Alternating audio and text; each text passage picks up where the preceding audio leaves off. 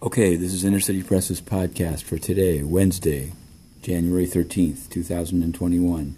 Here in the Southern District of New York, we've covered a number of cases, including the release of so-called insurrectionist William Pepe in the Southern District of New York courthouse in White Plains, bailed for $10,000 bond, unsecured, no co-signers. Just after that, a man named Edward Floria was presented in the Eastern District of New York courthouse. Now, he didn't go to D.C. on January 6th, but he was arrested in his house with 1,000 rounds of rifle ammunition, 2,000 rounds of shotgun ammunition, 75 military knives, 2 hatchets, and 2 swords. And the government said that he had hung around with, although he didn't have the requisite attendance record to join the Proud Boys, and that he had gone to D.C. on December 12th and vandalized a church.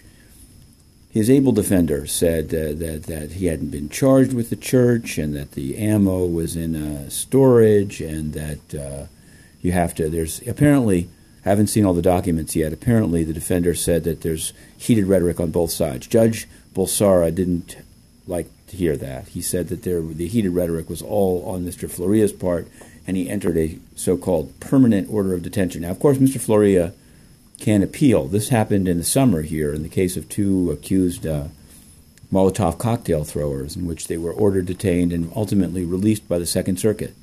They also didn't have this amount of armaments in their homes, but it is what it is. We're covering this. Insurrection Blues. We've written a song. I keep saying I'm going to put it on, but I'm having to record in weird spaces now, so for a further day. In other news, on the UN beat this morning, 6 o'clock, Inner City Press put a question to a Human Rights Watch press conference in Brussels. That's why it was so early. And about Cameroon, that wasn't answered. Honduras, that wasn't answered. But the question was about Antonio Guterres going for a second term as Secretary General, given that he's complicit in the killings in Cameroon and has banned the press 925 days that's asked about it. And Ken Roth, to his credit, his spokesperson said, Matthew Lee, Inner City Press, is asking about Antonio Guterres in a second term. Ken Roth said, this is it. Antonio Guterres is weaker on human rights than Ban Ki-moon. So that's it. Game over. Antonio Guterres, no second term. We put the question in writing. If we weren't banned, we would have gone to the briefing and asked Dujarric to respond. That's what you do. But not only we couldn't go, they didn't answer it in writing. But it's there. You can find it online. I put up our kind of